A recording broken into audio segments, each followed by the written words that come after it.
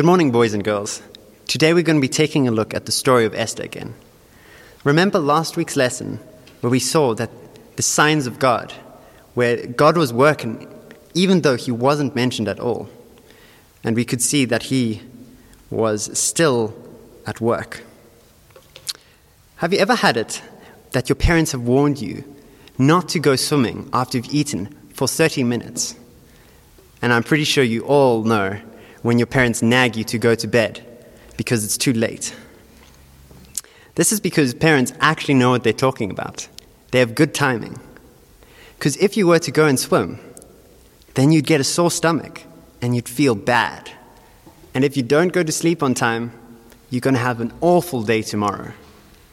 In this story, we're going to see that God also has perfect timing, and he works for the good of those who love him.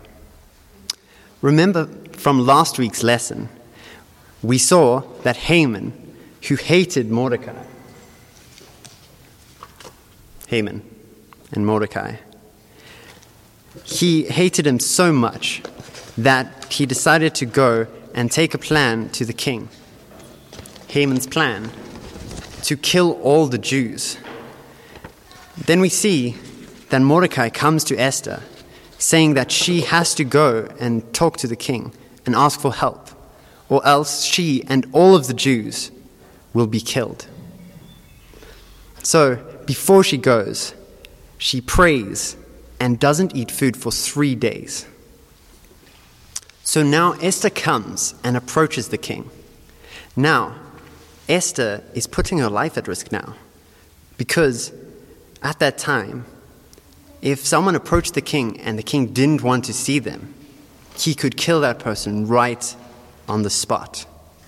But as Esther approaches, the king is happy to see her, and he lets her speak, saying to her that she can ask for anything, even up to half of his kingdom.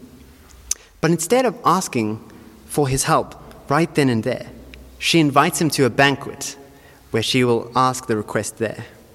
And she invites the king and Haman to come. And then at that banquet, the king asks again, Esther, what do you want? You can ask for even up to half of the kingdom. But again, she says, come to a private banquet tomorrow where only you and Haman will come, and there I will ask my question. And after this, Haman, remember Haman? He is happy because he's been invited by the queen to come to a banquet. But everything changes when he sees Mordecai. Because Haman, if you remember, wanted to be worshipped by everyone. He wanted people to bow down and tremble before him. But Mordecai would not do it. So Haman goes back home, and he is mad. So angry that he decides he's going to go tomorrow and ask the king if he can kill Mordecai. And to do this, he sets up a pole to impale him on, to kill him. But now something funny happens, where we can see God at work again. That night in the palace, the king can't sleep. And just like you and I, when we can't sleep, we need a bedtime story. So the king asks for the story of his entire kingdom to be read to him. And while it is being read, it mentions that Mordecai saved the king's life. Remember last lesson where he heard two officials whispering to each other and saying they were wanting to kill the king. They had planned to, but Mordecai tells the king, and the king has those two men killed, saving the king's life. And the king decides that he wants to honor Mordecai. The next morning, Haman comes in to the palace to talk to the king. about killing Mordecai. But before that happens, the king asks Haman, "What should I do for someone who I want to honor?" And Haman, thinking that it's himself, says, "You should bring one of your royal cloaks and put it on him, and you should get one of the royal horses and parade him around town so that all the people might glorify him and honor him." And now the king says, "Haman, go and do all of this for Mordecai."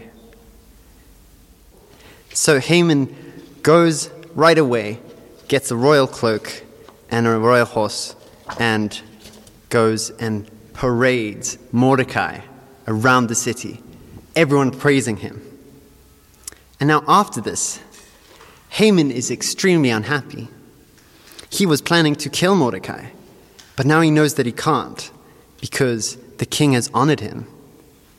And Haman does not know what will happen next. But just then, Haman is called to go to Esther's banquet for the king. Now at the banquet, they are eating and everything's great. And the king asks again of Esther, "What do you want? You can ask for anything, even up to half of my kingdom." And Esther finally asks the king for his help.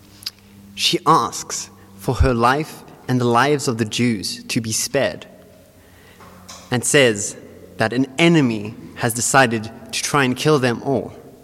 And the king is furious and asks, "Who is this enemy?"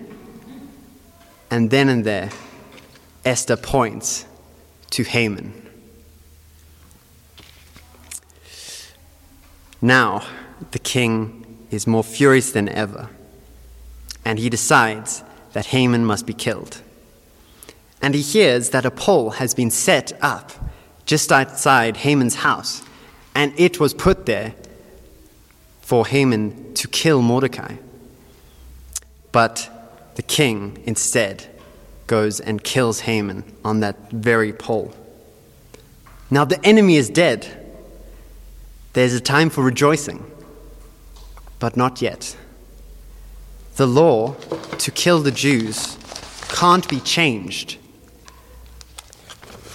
So we'll see how Esther and Mordecai figure that one out, and how God is in control. Next story. In this story, we see that God's timing is perfect. He kills the enemy, Haman, but he also does it at just the right time, because he saves Mordecai from being killed. And when things look hopeless, we can still see that God is still in control. He has totally turned things around. Instead of Mordecai dying, Haman has been killed.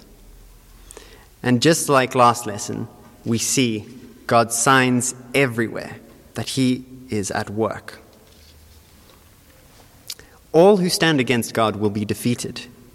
We see this with Haman, but we also see this with Jesus on the cross when he defeats Satan once and for all, the greatest enemy. Now, we can actually trust God. God is perfect in his timing, and he is always in control. And we can remember this when things go wrong and bad things happen. We can always trust in God, knowing that his timing is utterly perfect. Now, let's quickly do a memory verse. Before I pray for us, let's quickly go through the memory verse that we did last week. Romans 8, verse 28. Let's read it together. And we know that in all things God works for the good of those who love him, who have been called according to his purpose. Let's go through that one more time. Romans 8, verse 28. And we know that in all things God works for the good of those who love him, who have been called according to his purpose.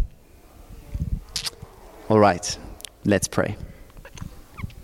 Lord, we do just thank you that you are a good God and that you will always have your timing perfect. We thank you that you defeat the enemies and that you always work for the good of those who love you, Lord. Lord, we thank you for the story of Esther and what it teaches us about you and your control over everything, Lord. And would you help us to trust in you even when times are hard? And we pray this all in Jesus' holy name. Amen.